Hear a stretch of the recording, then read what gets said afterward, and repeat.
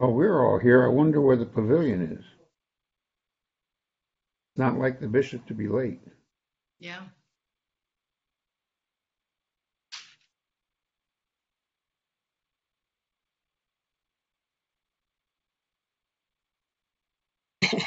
Cynthia, I ended up staying home too. So.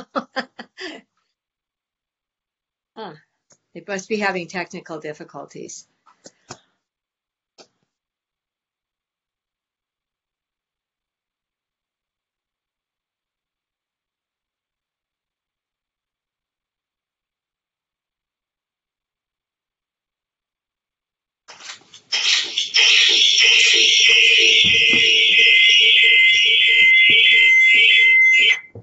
Whoa.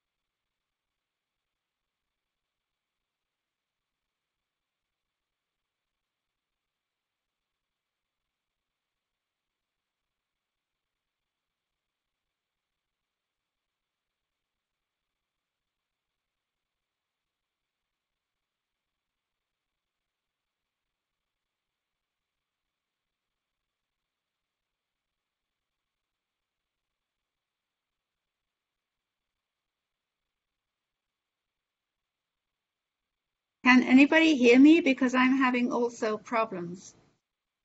I can I hear hear you. you fine. Can you see me or not? Who's speaking? Is that No. Cynthia? It's Yes. Christine. This is Christine. Oh, Christine? Yeah. So can you see me or not? I No. can't see you. Just had the blue You, shield up, but I We can oh, hear saw you. you a moment ago, but yeah. I don't know. I seem to be having some problems too. But as long as you can hear me, then I can hear.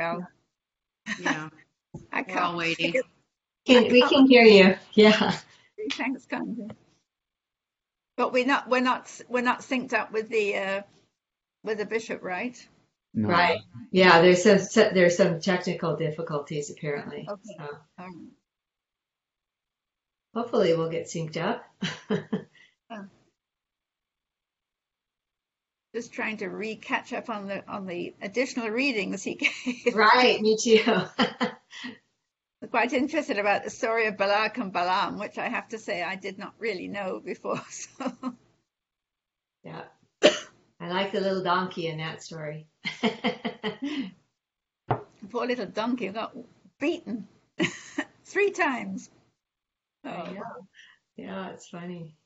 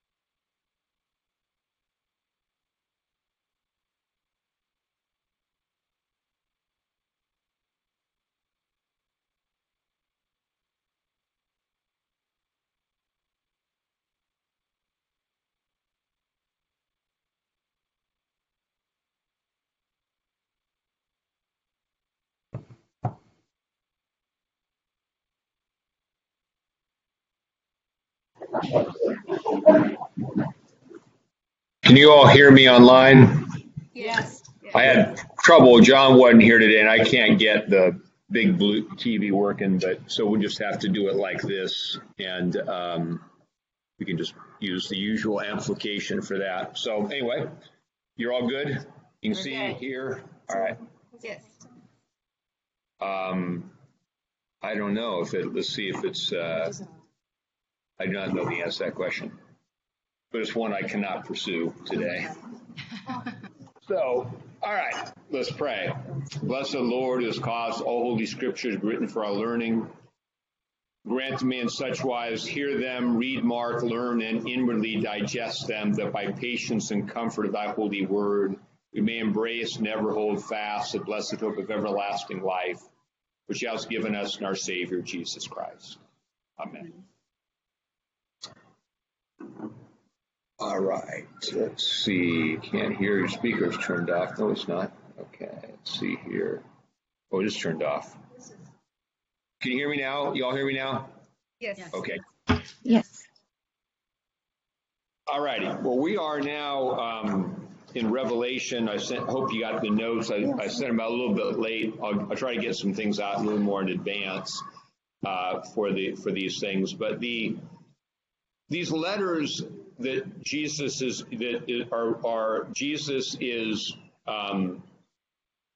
telling John to send to the angel of the church are deeply connected to imagery from the Old Testament, which carries the sort of symbolic meaning of the thing. And so that's why we need to kind of look. You know, sometimes there's not just one passage, look at this, here it is, but it's more an overarching theme or phenomenon of the Old Testament that's being hearkened to. So anyway, so let's just jump in and look at our letter now to the. And what's interesting as we move forward these letters, we've said there are 7 letters. Symbolically, they represent the whole church, because 7 biblically is a number of completion. That's why there are 7 days of creation. And that's why John continually traffics in 7s. And that's why on the 7th day he rested, because that's the day of rest. The 6th day he rested, then he entered into there. So the 7 is a day of completion. So anyway, so let's jump in and look at what we have. Now, yesterday, what was the main complaint last week about what was Jesus' message to the church in Ephesus last week? Who remembers anything about that? That they left their first love. That they left their first love. What were they really good at? Just about everything else. So they were good in their theology and they were good in their doctrine, but the idea here, the idea where there's a sort of a practice of religion that keeps to maybe the doctrine or even the form, but forgets the underlying essence of it. We should be clear, as we said last week, that doesn't mean that either doctrine or proper form is unimportant. It means they can't stand alone without the investment of the heart and love. We are in chapter 2, and we will be picking up at verse 8. So now we go to a church in Smyrna, which has a little bit of a different challenge and setting. So let's just jump in. And to the angel of the church in Smyrna write. Now remember that we've talked about the angel being an intermediary and perhaps most likely from a heavenly perspective, May being the bishop overseeing the church, and the connection between the spiritual authority and the temporal authority is a little bit blurred, but we've got a message coming from the ascended and glorified Christ to John, now to be sent to the messenger of the church, then to be communicated to the church. So there's a lineage here, and this lineage is important. It's where our whole, again, we talked about this, but it's good to reiterate, it's where our whole doctrine of what we call apostolic succession comes from. It's not just so much that this person touched that person, but that you want to know where the message comes from. So like when we say the Nicene Creed, which is the authoritative summary of the faith, it comes from the apostles. In this history of the church, everybody agreed on it. And so that becomes authoritative, and it comes from that source, from Jesus, apostles, to the church. The Holy Spirit leads church into common understanding versus somebody who comes from somewhere else. So this lineage of message is important. It's authoritative for that reason. And when it doesn't come with that sense of authority, that's where a message doesn't need to be listened to.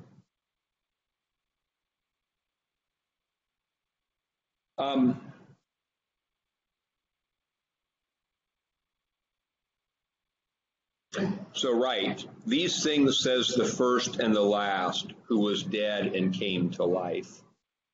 Now, he's already called himself the first and the last a few times here in Revelation. The beginning and the ending, which is a similar, but here there's a specific reference to Isaiah.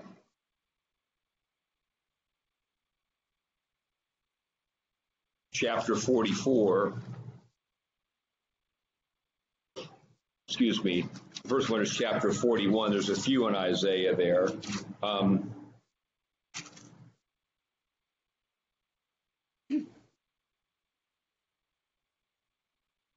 And it says here in verse 4, who has performed and done it, calling the generations from the beginning? I, the Lord, am the first, and with the last I am he. And then in Isaiah 44:6, thus says the Lord, the King of Israel, and his Redeemer, the Lord of hosts, I am the first, and I am the last. Beside me there is no God. And then lastly in 48:12, listen to me, O Jacob, and Israel, my called. I am the first, I am also the last. Indeed, my hand laid the foundation of the earth, and my right hand has stretched out the heavens. When I call to them, they stand up together. Now, the importance of this in Revelation is, of course, if somebody is when the risen Christ says to John to tell the angel, this thing says the first and the last, is coming with all the authority of those Isaiah passages. This is God speaking. So it's not just a poetic thing. It has a rootedness, and this is a message from God to the church. And what's significant about that, even this lineage, risen Christ, John, angel, church, and actually in the beginning of Revelation, it was almost God the Father to the Son. Remember in chapter 1, chapter 1, verse 1, the revelation of Jesus Christ, which God gave him to show his servants things which must shortly take place. The revelation of Jesus Christ, which God gave him. Now, he is God, but as the intermediary is also the one who reveals. So this is this communicates the doctrine that the Son of God reveals to us the truth of the Father. So the Father has let the Son know fully who he is. And then the Son now is communicating that now to John, who's giving it to the angel. And the importance of that is, therefore, it's not just like a piece of advice. Hey, this would be good if you did this. This is a message that you have to listen to and obey.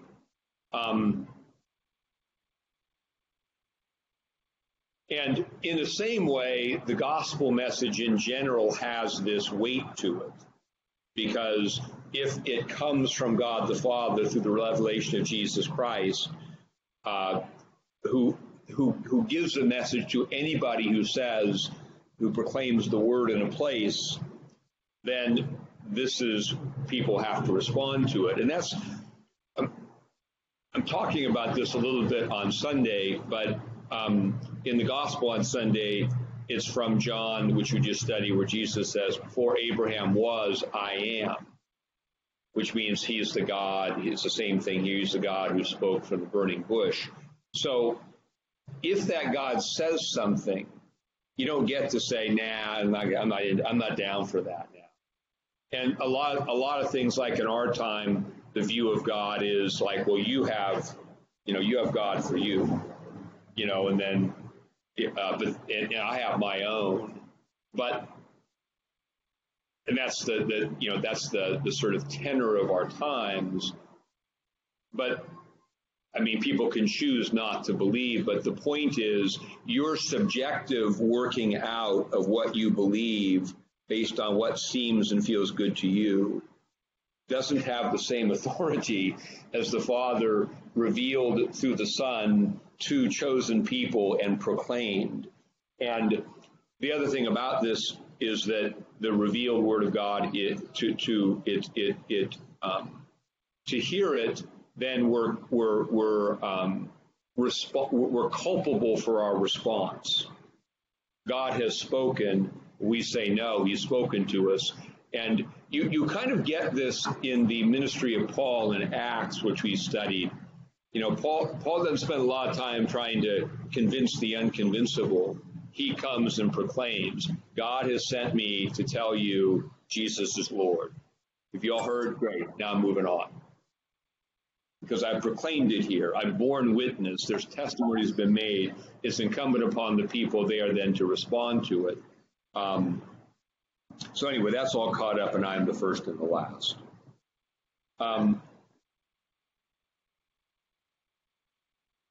We have a front row seat for you. Come up higher.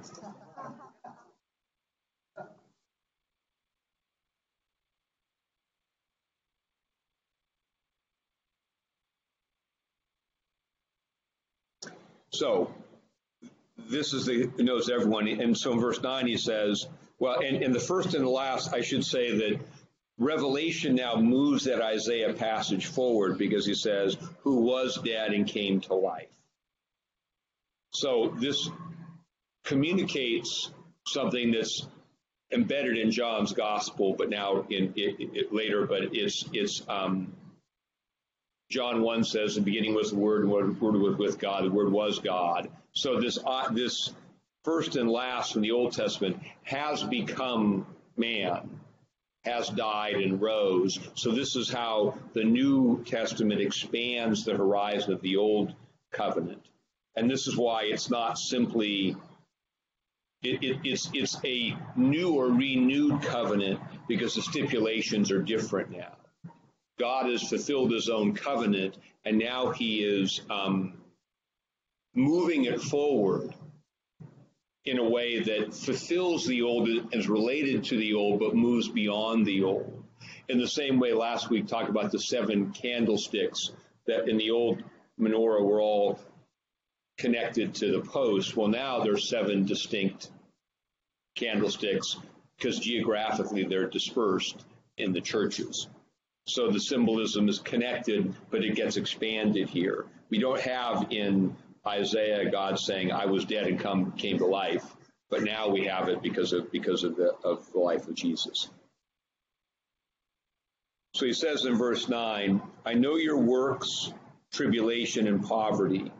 Now this is significant, because after saying I'm in the first and the last who knows everything, then for him to say, I know you.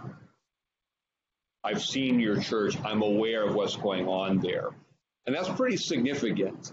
It's part, I think, of the process of conversion for all of us, when the idea of a sovereign God who dies for everybody becomes an experience that, oh, he sees me and has come into my life in a way that I now experience it. It's kind of like Hagar when she was running from Sarah in the Old Testament and God appeared to her. It's like, oh, I'm just a runaway slave and God sees me.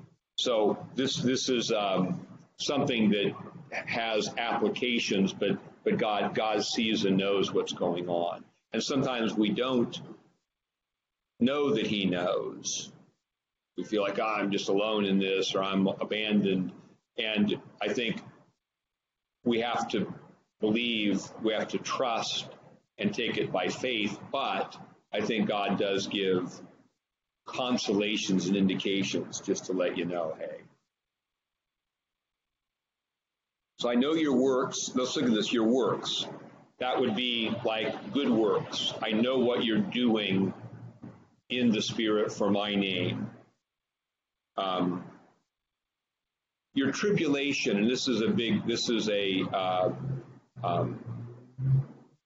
word that means trial, affliction, what you're going through, and specifically in the Bible, it's not just any old suffering, although any old suffering is tribulation.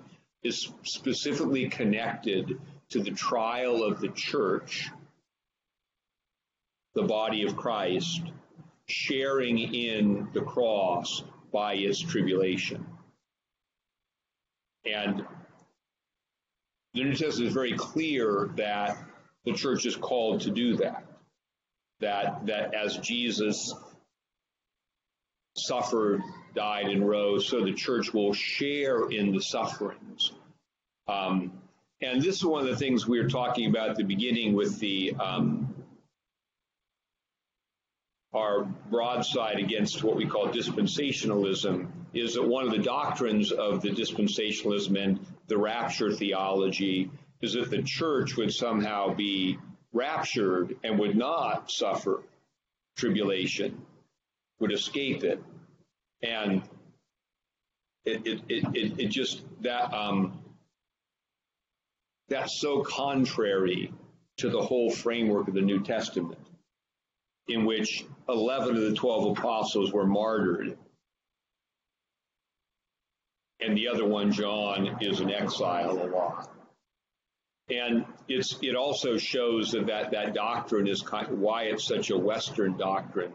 It completely ignores that Christians around the world are suffering terribly now.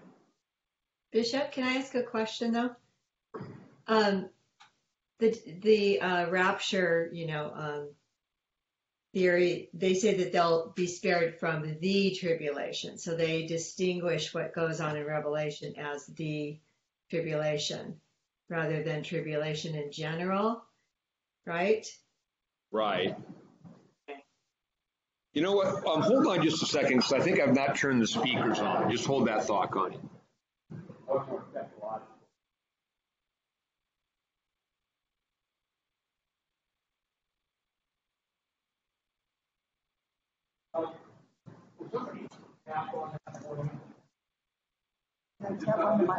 Oh, we can hear it.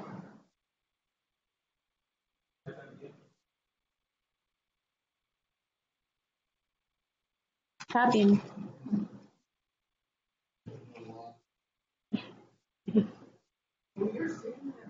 Yeah, they're on the screen. I'm photographing. Okay, we can repeat it.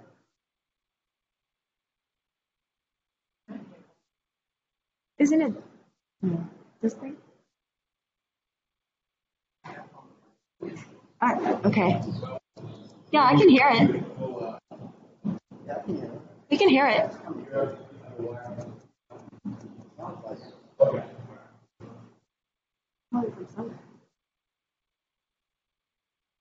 All right. So say that again, Connie. Well, my understanding of the rapture theory is that the church will escape the tribulation as described in Revelation. That when all this stuff, according to them, when all this stuff is happening, the church is going to be raptured out, and don't be left behind to go through this.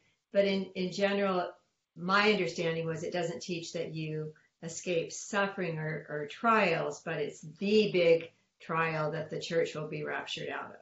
Yeah. So, I although though it says that, there still is a very Western implication, not that is born of the fact that we don't suffer a lot of persecution. But what I want to say about that, the Great Tribulation, because Connie raises a point, that the contention that I am saying is that this whole tribulation that resulted from the end of the Old Covenant, the destruction of the Old Covenant temple, and the dawn of the New Covenant age is the Great Tribulation. It was the Great Tribulation that marked the end of the Old and the beginning of the New. And it was catastrophic. One ought to understand, if you haven't read much Josephus, it's a little bit dry, and most of the copies are very small print.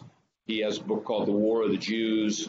But you can read what the Romans did when they invaded Jerusalem. He estimates that 1 million were killed. My Hebrew professor said there weren't 1 million people living there. But it was the Romans came and reduced Jerusalem to nothing. And the tribulation for the church was they suffered but escaped that and continued on. The Old Covenant people were judged for their rejection. The New Covenant, and so that's the contention here, is that's a faulty, the idea that there's the Great Tribulation at the end. This is the Great Tribulation. And to the extent that our sufferings participate in the trials of the gospel, and suffering in Christ, we might want to highlight this. This is a good thing to dwell on for a second, that because you could say, all kinds of people are suffering now. You don't have to be a believer in the Ukraine to have your house bombed, or but the uniquely Christian aspect of tribulation is, maybe it's some different aspects of it. One is that there's opposition because you belong to Christ. Then there's the tribulation results from temptation, the world, the flesh, and the devil. And this is the most uniquely Christian, is that as we strive in Christ to be faithful and obedient, we have temptations to not do that. And that's tribulation. That's Jesus in the wilderness and also in the garden, a tribulation. I don't want to do this, but nevertheless, thy will. So continue on through that tribulation. And then there is just the general understanding of holding on to faith in the midst of things that are really hard to explain. So, but the real trial of faith is holding on to faith. It always is related to how the people of God grow in and hold on to faith in the midst of these things. General suffering in the world is not the tribulation of the church, because that's just the normal lot of humanity apart from God, is to suffer and die. Those are the natural pains of death. What characterizes tribulation pains in the New Testament is they're recast as birth pangs, because they are the prelude to life. If you're struggling to hold on to faith against temptation, it means there's a life in you that is growing and you want it to come forth. if you don't have any of that life and you just are giving into temptation anyway, that's not tribulation. That's just fallenness and misery of the world. It's sad, and pray for it, but it's not. That's how the tribulation of the church is different, because it's marked by how it relates to the progress of faith, not just general.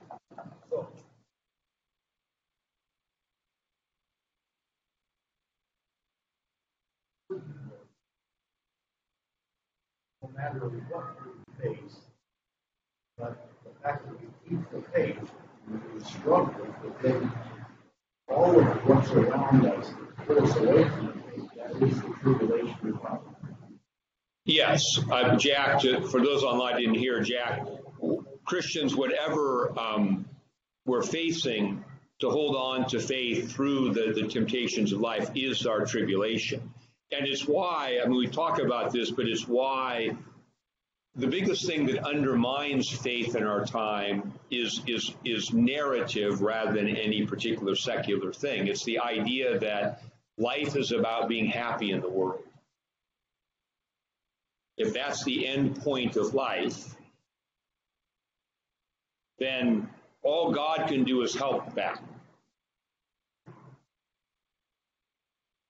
But the sense of the Christian life as tribulation only makes sense when we understand that the goal of life is growth in Christ towards the telos of resurrection, that we have a life that's growing towards an end. And then we look at the life circumstances in terms of how they're affecting the central goal of life, which is the life within us. And then we understand why, from a Christian perspective, for example, wealth and ease and comfort is equally a temptation, perhaps a greater one. Like Israel going to the promised land, you know, they depended upon God because they had to in the wilderness, but then they got into the promised land and they built houses, planted vineyards, prospered. And as God criticized them, you say to yourself, my own arm and the strength of my hand has gotten me this wealth. And that's kind of what happens. We forget God. That's to fall into temptation, even though so often the ideal of life in the world, healthy, prosperous, trouble-free, is actually exactly where the evil one wants certain people. And so this is why we always have it. Again, there's a whole discussion of the faithful use of wealth. We're not going to get into that here. It doesn't mean, but it simply, it's a neutral thing as regards the gospel that can be a temptation. And this is why this is the only rationale for Lent of not doing things. I remember somebody telling me, what? About fasting, that this person was not really a practicing believer. They said, why would you give up something that makes you happy? So you do it because it can make you captive to it. And the thing, what the relationship we want with life is a sacramental one. That is, that the things of life are good as gifts of creation to us from God. They can only be enjoyed as gifts by receiving them as gifts and offering them back to God in thanksgiving. And once they're offered in thanksgiving, we're free, but paradoxically, we have to enjoy them with some detachment. And everything we have to do runs the risk of pulling us away. And that includes, as I highlighted in Lent, having to watch news, having to go on the internet and engage in the current fight. That's a distracting thing, because it doesn't, the truth in the gospel perspective, though in whatever fight you're in, there may be one side you agree with more than the other. Neither of them is going to bring about the kingdom of God. And to get caught up in that is to get distracted from the fact of the real thing. Okay. So tribulation.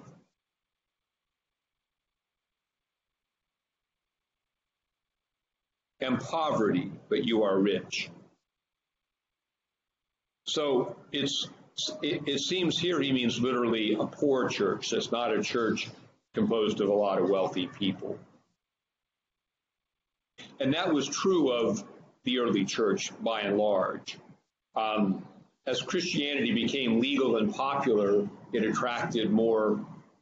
As it became socially acceptable, it attracted more people that way. But and this idea of poverty, again, it's not an ideal that poverty isn't of itself a good thing any more than the idea that wealth is in and of itself a bad thing. But Jesus said, he said in Luke's gospel, "Blessed are you poor, for yours is the kingdom of heaven." When we, because of our relative lack of the world's things, are required to trust God more, a blessing results from it. And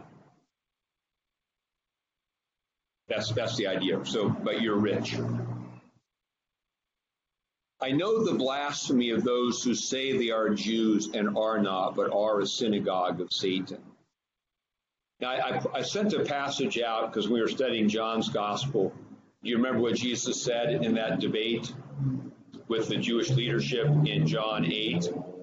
Yeah, that their father was actually the devil himself. Yeah, they said, we have Abraham's our father. We never, and Jesus said, you're of your father, the devil. So I just want to connect the thoughts here, because the point is, and this highlights, again, it is something that we have to, move our minds a little bit to get our arms around. But if the one who is the first and the last has come to you and says, believe, and you say, no, I won't, you've all of a sudden removed yourself from the religion that is following that. And you're in the only other alternative, the one who refused from the beginning to surrender to the will of God. So the other thing about this, it's interesting because it's in the midst of paganism.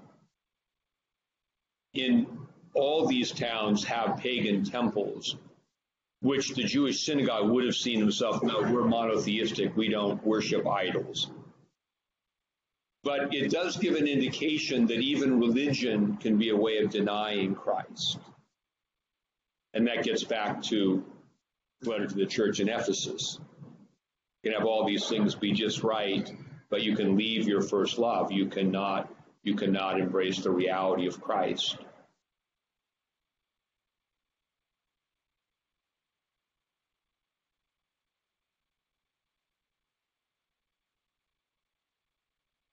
And St. Paul kind of gets in the definition of a Jew. We won't digress to it here in Romans, where he talks about what it means to be a Jew who believes, who trusts, and what it means that the real Jew is the son of Abraham, who believes as Abraham believed. Abraham in Genesis 15:6 believed God and was counted to him for righteousness. So he says, not just being a physical descendant, but being a descendant of faith. Jesus is the primary descendant who believes God and trusts faithfully, and we become, in that lineage, Abraham to Jesus of faith when we believe also, and become inheritors of the promises of the covenant God has made and adjusted in Christ. In verse 10, do not fear any of those things which you are about to suffer. Indeed, the devil is about to throw some of you into prison, that you may be tested, and you will have tribulation 10 days. Be faithful unto death, and I will give you the crown of life.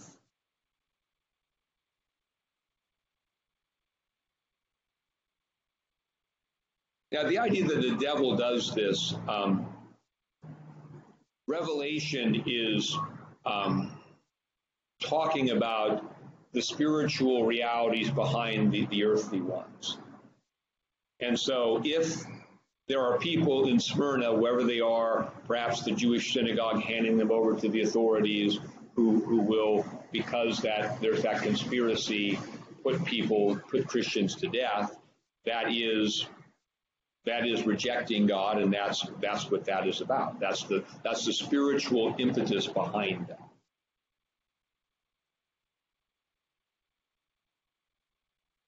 And you be tested. We notice the testing here, so God is giving the reason for that. And it will even result in some martyrdoms, but be faithful, and you get the crown of life. And this highlights the point that we've made that what's the goal of life?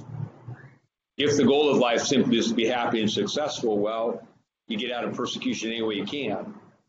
If the goal of life is to be found faithful to the end, then we have to be faithful through whatever tribulation and testing comes our way. And so he's encouraging them because they'll get something eternal, the crown of life, the natural conclusion of our current life of faith in the Spirit is to come full flower in a life that is like a crown. St. Paul says this also in Philippians, I think. Henceforth is later for me the crown of righteousness, which the Lord will give me on that day. And he says here that the tribulation will be intense, but of relatively short duration. It's going to be a 10-day intense period of tribulation. Be faithful through it.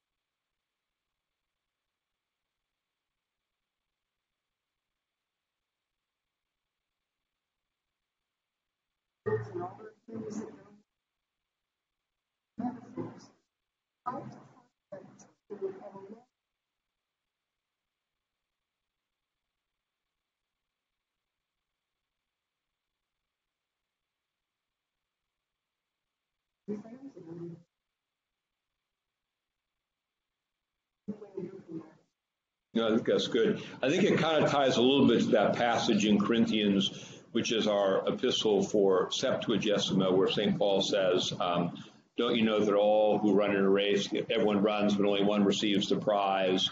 They do it for a corruptible crown, we for an incorruptible. He was thinking because Corinth had these things called the Isthmian Games. It also has that kind of thing.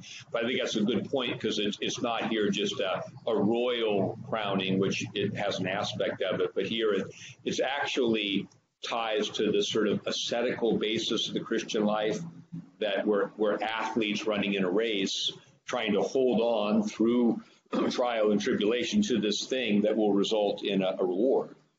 But yeah, so that's very good. Very good.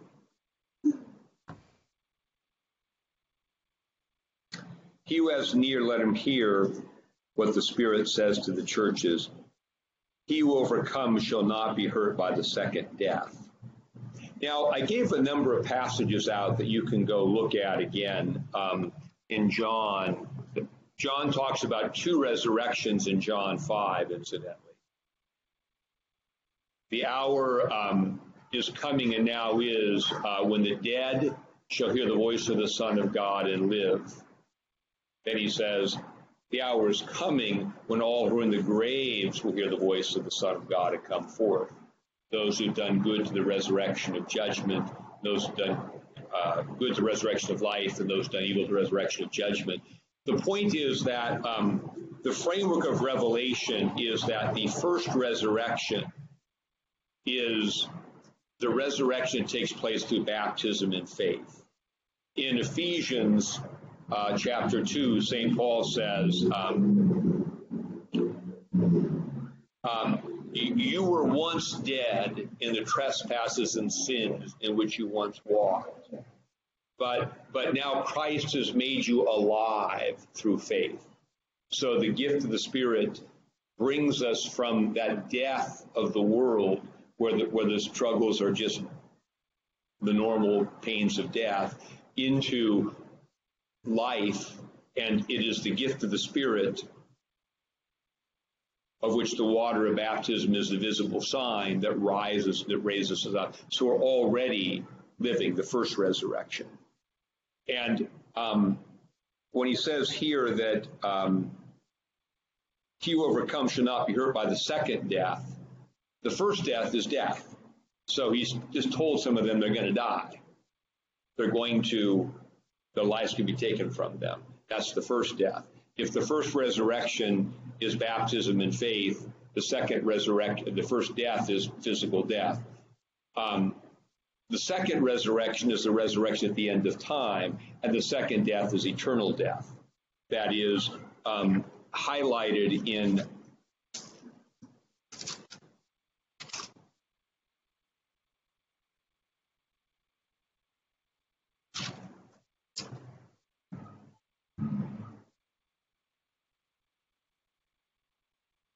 Revelation 26. Blessed and holy is he who has his part in the first resurrection. Over such, the second death has no power.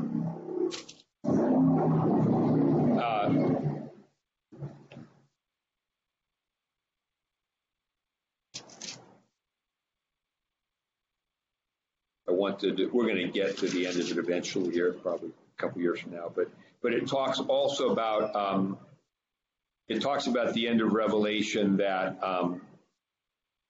death and Hades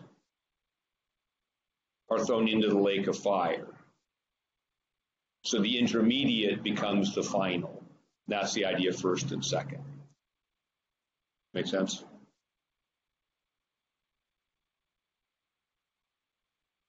So testing tries our faith and proves it. We have faith, we believe in Jesus. We have tests we face in order to show that both to strengthen it and to show that it's real. As it endures through the test, it has the promise that it is real and won't be hurt by the second death. That's the idea. All right. Verse 12. And to the angel of the church in Pergamos write, these things says he who has the sharp two-edged sword. The sword, there is a reference in Isaiah to the sword of my mouth, 49:2. It also, it's interesting because the sword in the Psalms is a sword with which he judges the nations. And the interesting aspect of the New Testament is when this sword is here associated with his mouth, the word of God is the means of judgment that divides belief from unbelief.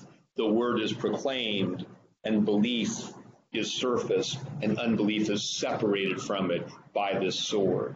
So that's the idea of the two-edged sword.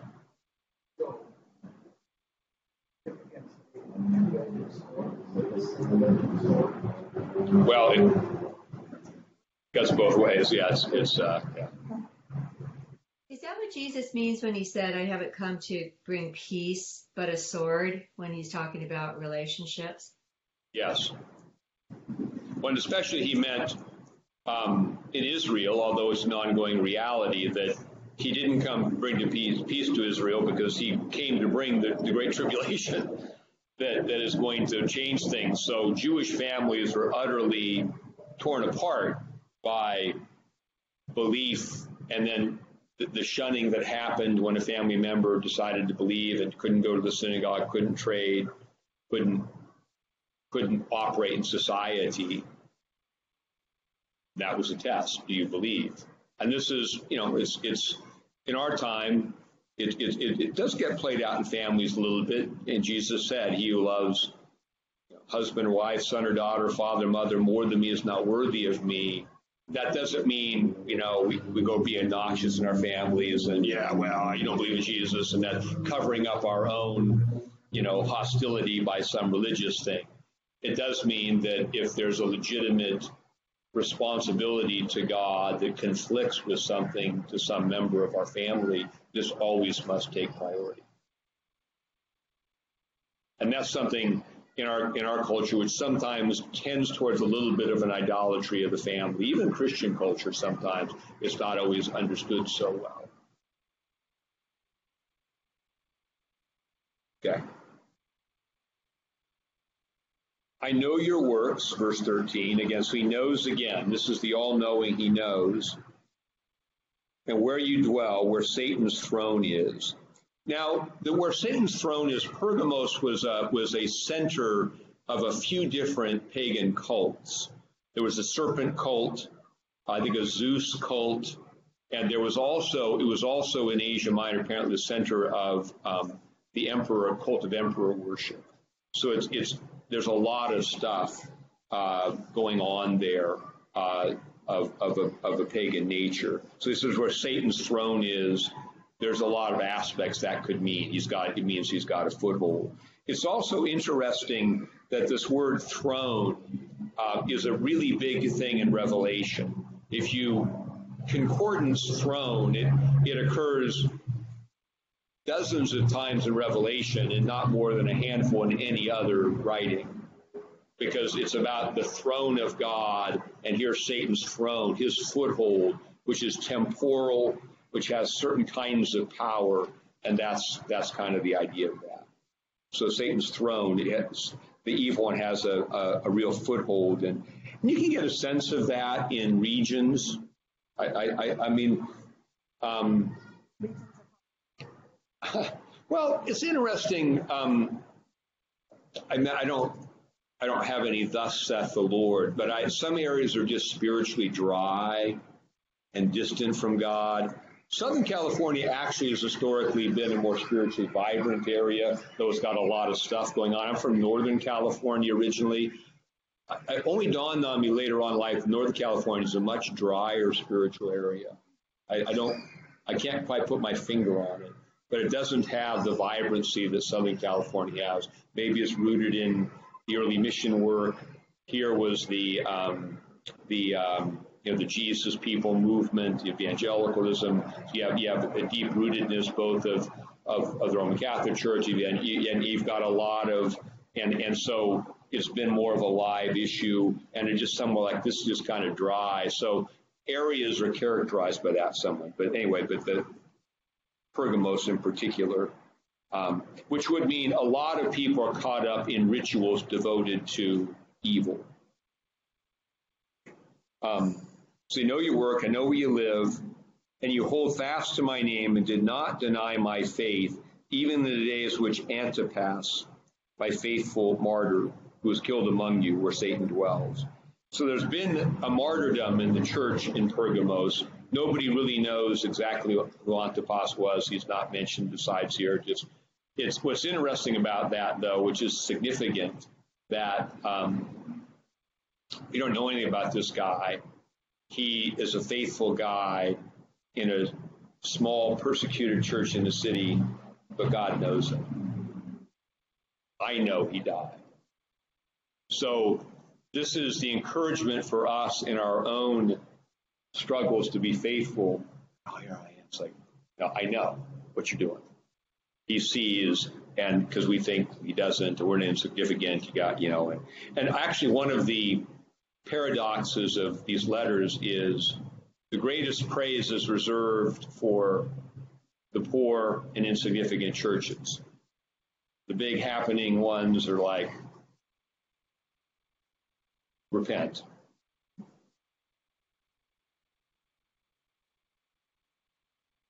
But I have a few things against you.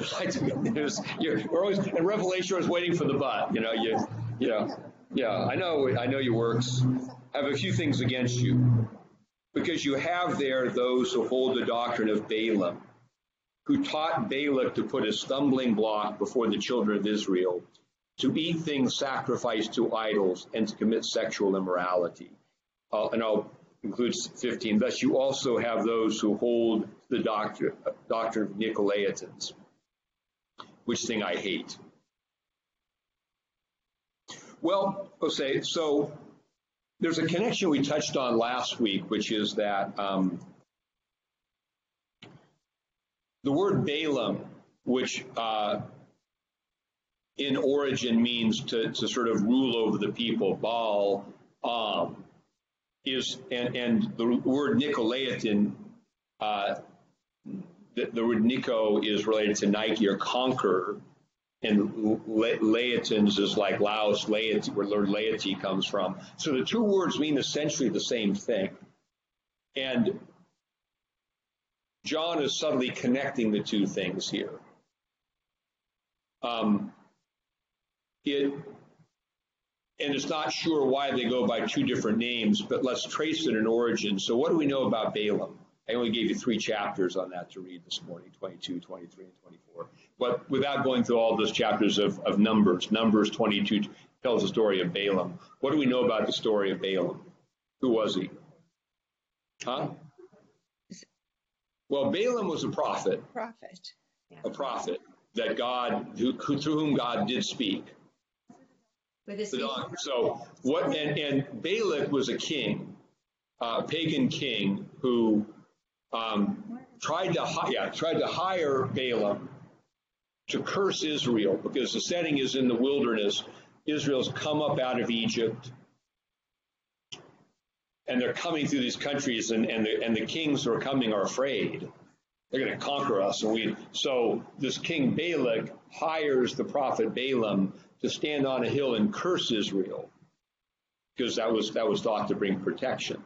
He brings a lot of money, and Balaam then goes, he says, but God does actually speak to Balaam in the story.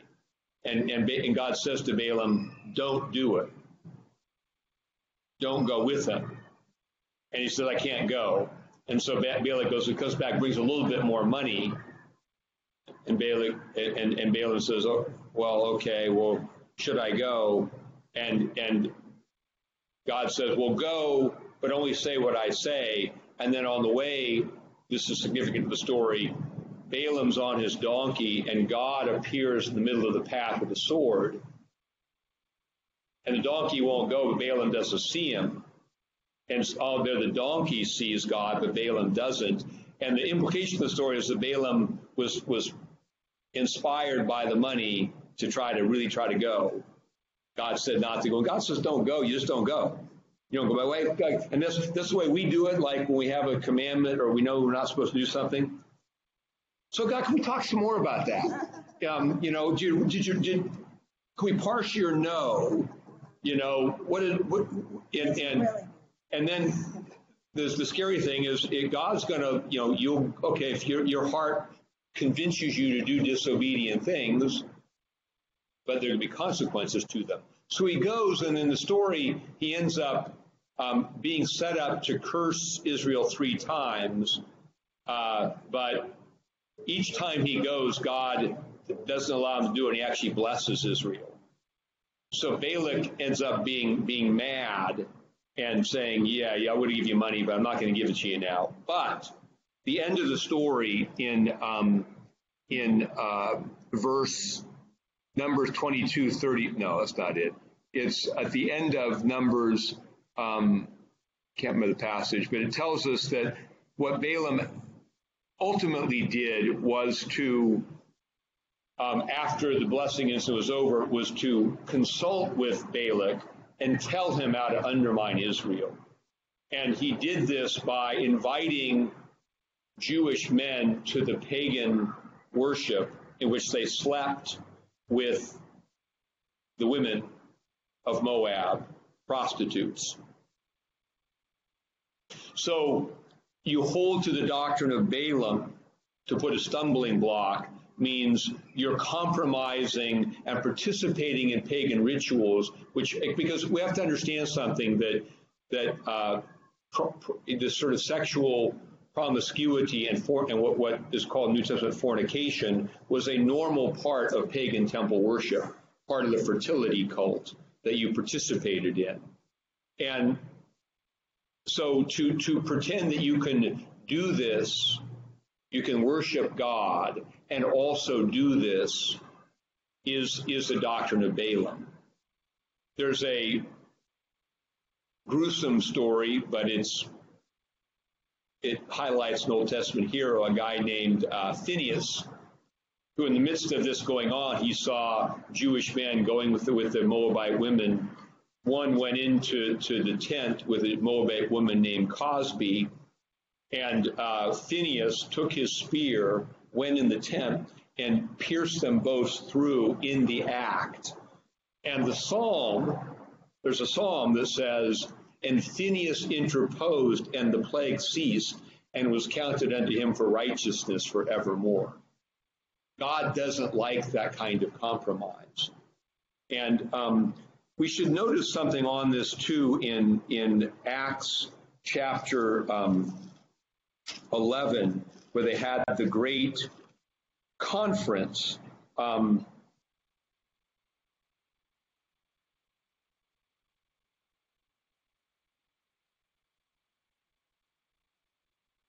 see here. Acts 15, I think is where it is. Acts 15. Let me get the quote for you.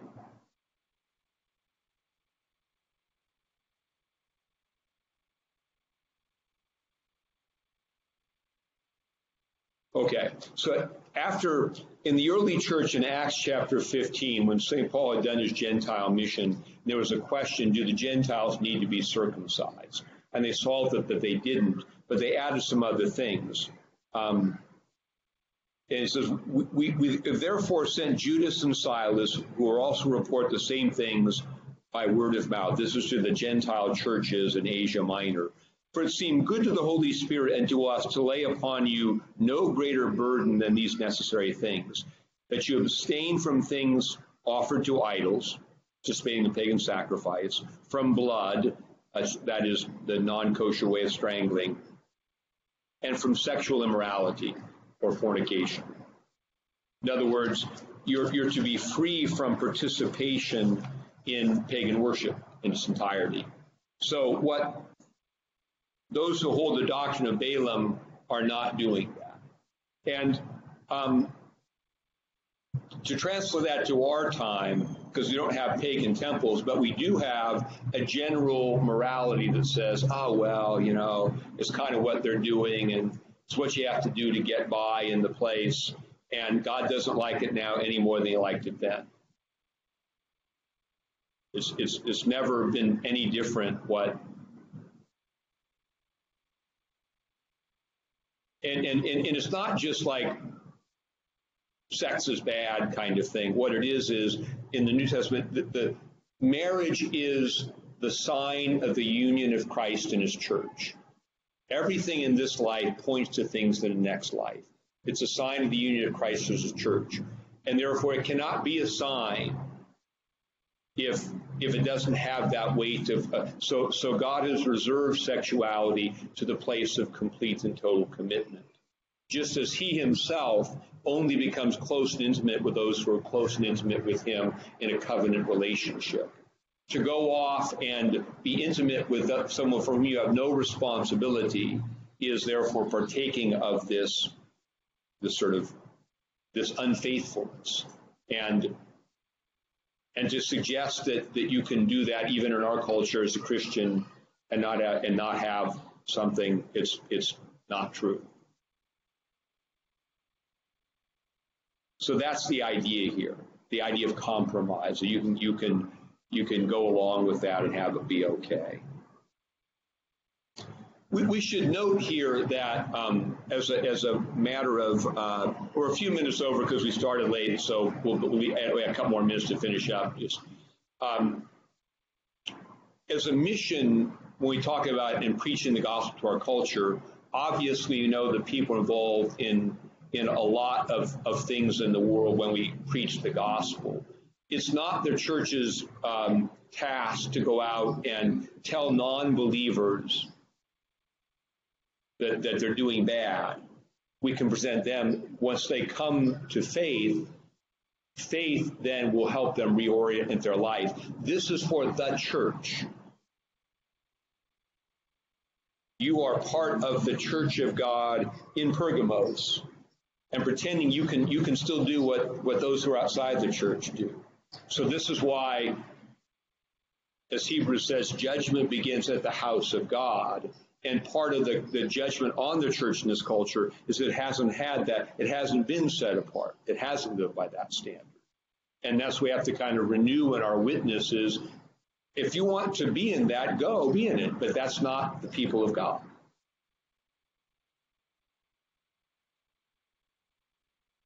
But as our policy towards those who are outside, who are unbelieving, ought to be ambassadorial. Oh, let's teach. It's not you're so bad. And sometimes in the culture, the church turns that around. We're getting moralistic about all the people out there and completely ignoring our own hypocrisy. So this is a message to the church in Pergamos, not to every pagan person. God wants those to come, but once you have a covenant relationship, there's a particular obligation to him to follow through on it.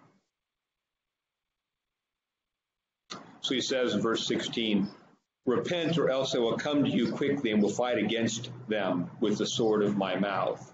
They'll be judged by his word is what it means. I gave you there's a reference to that in Isaiah where that sword of my mouth comes from in the Old Testament. It's Isaiah 49:2. He who has an ear, let him hear what the Spirit says to the churches. To him who overcomes, and again, this is the word Nike, conquer is a better word. He who conquers temptation and all the opposition. I will give some of the hidden manna to eat. The hidden manna would be in the Ark of the Covenant. The manna was hidden inside the Ark of the Covenant. And just as now the God is present in the person of Jesus, sometimes hidden. So this is a reference to the bread of life, who is Christ. And I'll give him a white stone, and on the stone a new name written, which no one knows except the one who receives it. There's a range of interpretations about the white stone. There is a reference in the Garden of Eden to two stones, onyx and bdellium, and different sources say bdellium is a resin and a white stone, but it is said the onyx stone is the name on which the children, the names of the priests were written, or the children of Israel were written on the priest's breastplate. So it has some relationship to your name being written on a stone and given a stone, which is in the presence of God, and your name is there. And a new name, which no one knows except him who receives it, because in the Bible, to name something is to control it. When God names something, you're this, that means he has the authority over what he names. That's what a Christian name is significance. We name the person there. This is their Christian name, the name which are answerable to God. And therefore, if no one knows your name, no one can control you. And this is the real problem with this Balaamism and Nicolaitanism, is that when you fall prey to this kind of compromise, you're captive to it.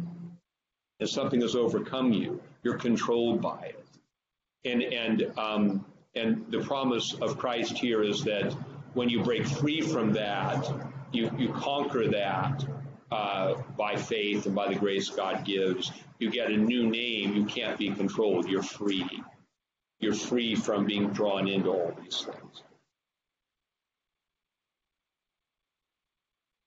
And that's sometimes what I think that is missed sometimes in discussions of freedom and morality, because people talk about being free to do this, but most people who are engaged in things that really aren't God-honoring aren't really that free.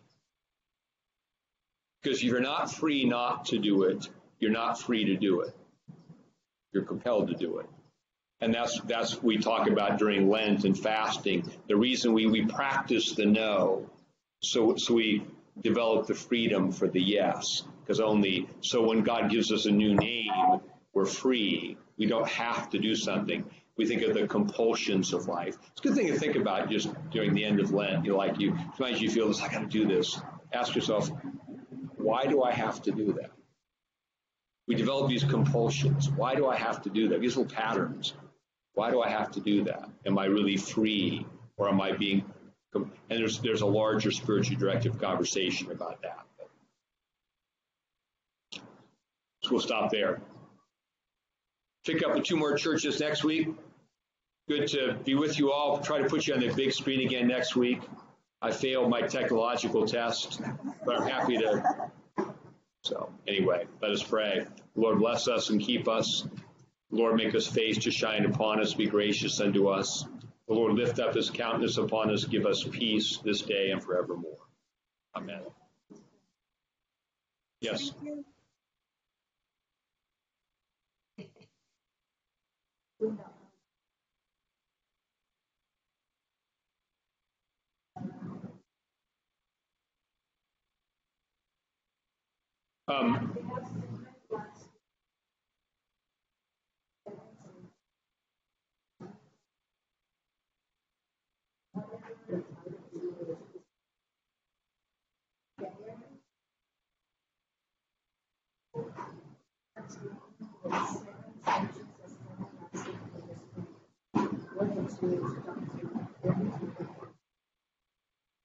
So what we're saying is that we're not really saying that this is,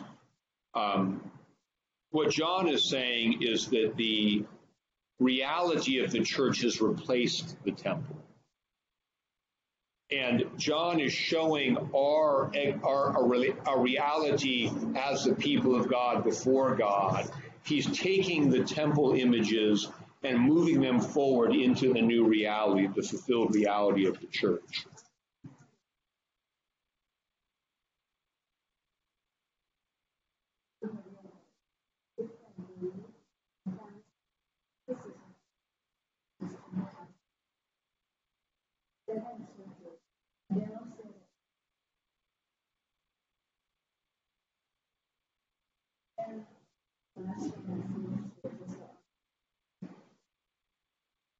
Yeah, I'm not sure I'm following exactly.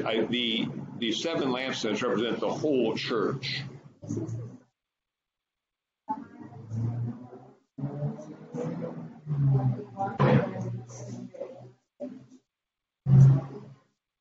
There was no temple in Jerusalem anymore.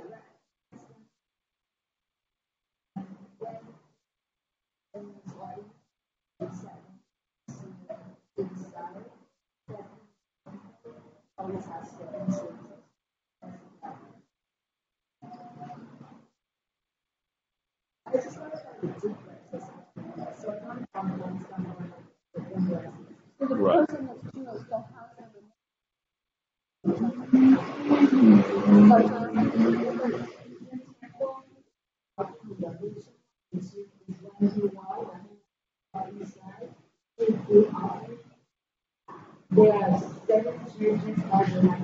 Well, there were only in the temple. There were only that 7 menorah lampstand.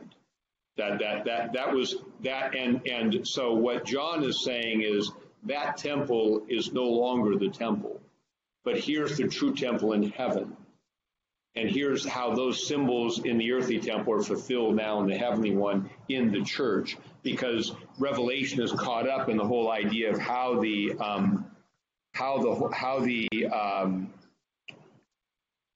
temple is going to be destroyed and gone forever, replaced now with the reality of the church, which is everywhere around the world. The 7 is geographically dispersed.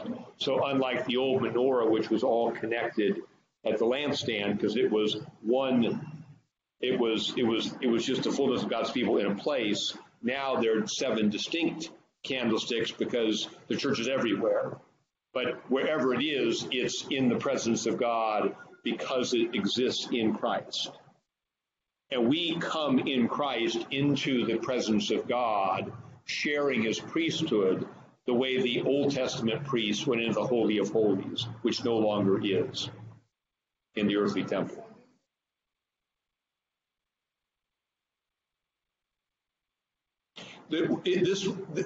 Yes, it was for the Jewish people. So we would say Judaism, the continuation of Judaism in itself is in error, because it has rejected the Messiah of Israel, who is Jesus. It doesn't mean we think every Jewish person is horrible, or even that they're responsible for the rejection of Jesus in the same way that first century Israel was. But to continue to go to a synagogue and pray a liturgy that asks for the Messiah to come when the Messiah has come and there's a question as whether God will orchestrate such things so that those Jewish people who are now outside of the covenant will be brought back in when Jesus comes at the end. St. Paul seems to address this or work with this discussion in Romans chapter 10 a little bit. Romans actually chapters 9 to 11, where he talks about, what's going on because God's people, but because of Jerusalem's rejection of the Messiah, God's covenant people is the church. He has no other covenant people. He has there are people who've not accepted that and are still holding to the old covenant, but the old covenant has been superseded. It's no longer the way so that's how they stand. And